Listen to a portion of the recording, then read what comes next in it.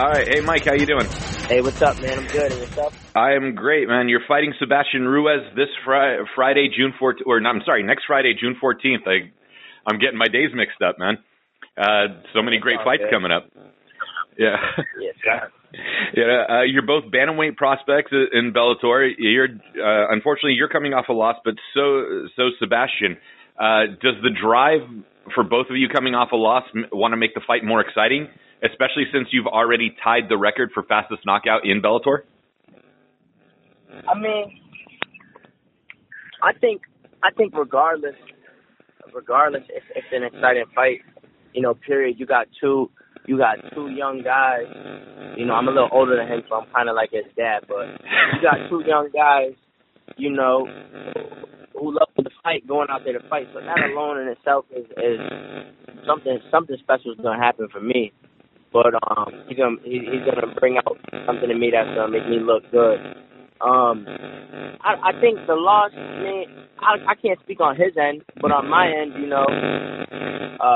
it's just a little extra motivation. Just push harder in the gym. Just keep going hard. But I think I'm a little more. There's a little bit more to worry about with somebody who knows what being defeated is like than somebody who never takes a defeat, because it makes you go that much harder. So, I think regardless, the fight is going to be a good fight.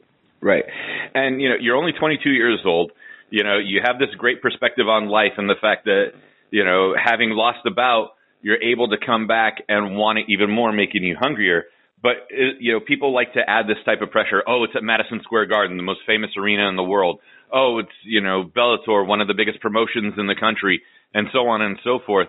Do you, avoid that mindset of it's the Garden and just go in there and do your thing? Or does that, add to the mystique of it and make you want to perform more because it is the Garden? No, to be honest, it's I don't feel any pressure. The card itself is nothing but stars on the card. I'm just happy to be a part. The pressure, there's no pressure now. The pressure's off. Any pressure that I feel is only positive, because it's just gonna keep me that much sharper, that much more focused. As far as Madison Square Garden, shit. The world's most famous arena, just like you said it. And what better place to showcase my skills than in the world's famous arena? So I don't think there's any extra pressure for me. I'm just excited. It's going to be lit. And, at 22 years old, you get to say that you've been in the Garden and performed for everybody. So that's got to be exciting on top of everything else. Oh yeah, it's blessed, man. I can't complain about anything, man. I'm in a wonderful position. Nothing was given to me, and nothing's going to be given to me. Sebastian's no easy foe, but I've worked hard, and I'm continuing to work hard. And here I am. I'm at the Garden. What can I say? Right. Now it's just time to go out there and operate. The card is pretty stacked. Chael Sonnen versus Lyoto Machida. That's something people have wanted to see for a while. And I know your fights earlier in the night. With something like that, are you able to switch from fighter to fan within an hour and a half time? I don't. That's a tricky question. I'm not too sure on how to answer that. I'm just a fan of the sport in general. I feel like, for example, that card and that fight, that main event, all of that, it's all beneficial for the sport and for the company. So with that being said, I'm just happy to be a part. Right, but after your fight, you get a chance to go shower up, relax a little bit, and now do you go celebrate immediately if you win, or do you just kick back and watch the rest of the card, is what I'm asking? When I win, I'll probably just go in my hotel room and look back in the moment. I probably won't be attending the card too much. I might catch a couple of fights, but